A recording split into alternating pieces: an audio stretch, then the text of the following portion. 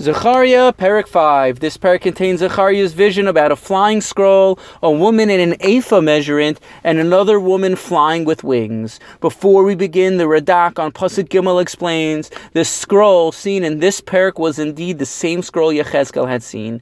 The scroll contained the suffering and tragedies of the nation written on it.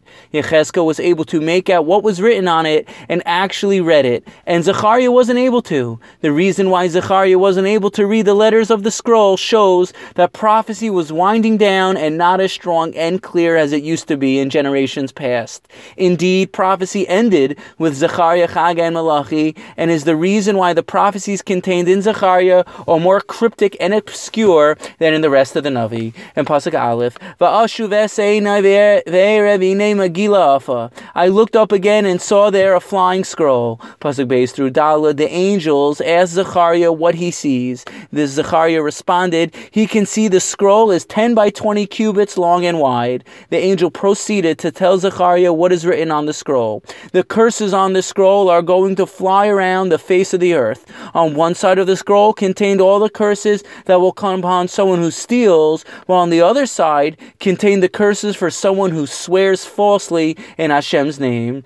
So this explains, whoever swore or stole, their names would be added to the list. That person would be punished accordingly.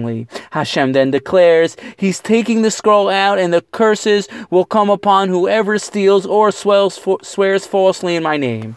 The Alshich HaKadosh explains what was happening over here. In the times of Zechariah, things started to look better for Am Yisrael.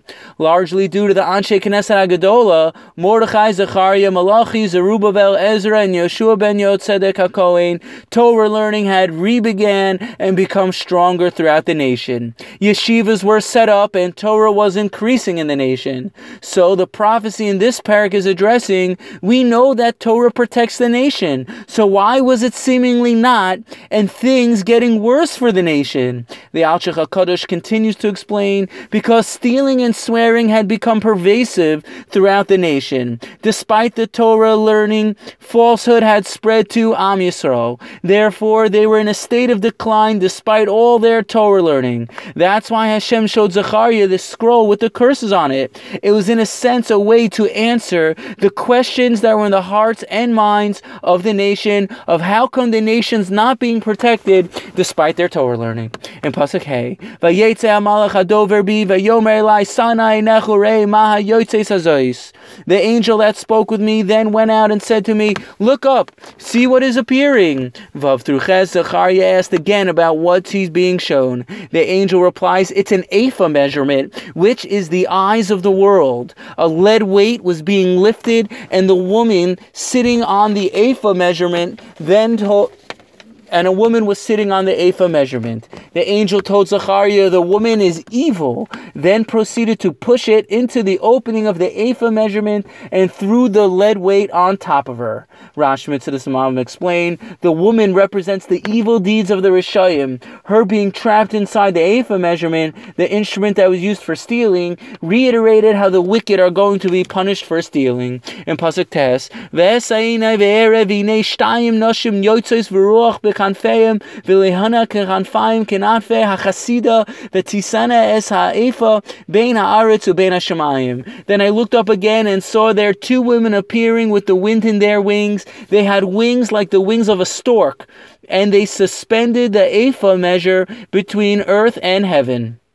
The Radak explains, the two women represent the tribes of Yehuda and Binyamin, who were swiftly exiled from their land like a bird. The Radak notes, although parts of the nation started to return to Eretz Yisrael in those days, this prophecy was still relevant for the people who lived in Bavel, who chose not to return and rebuild their homes in Eretz Yisrael.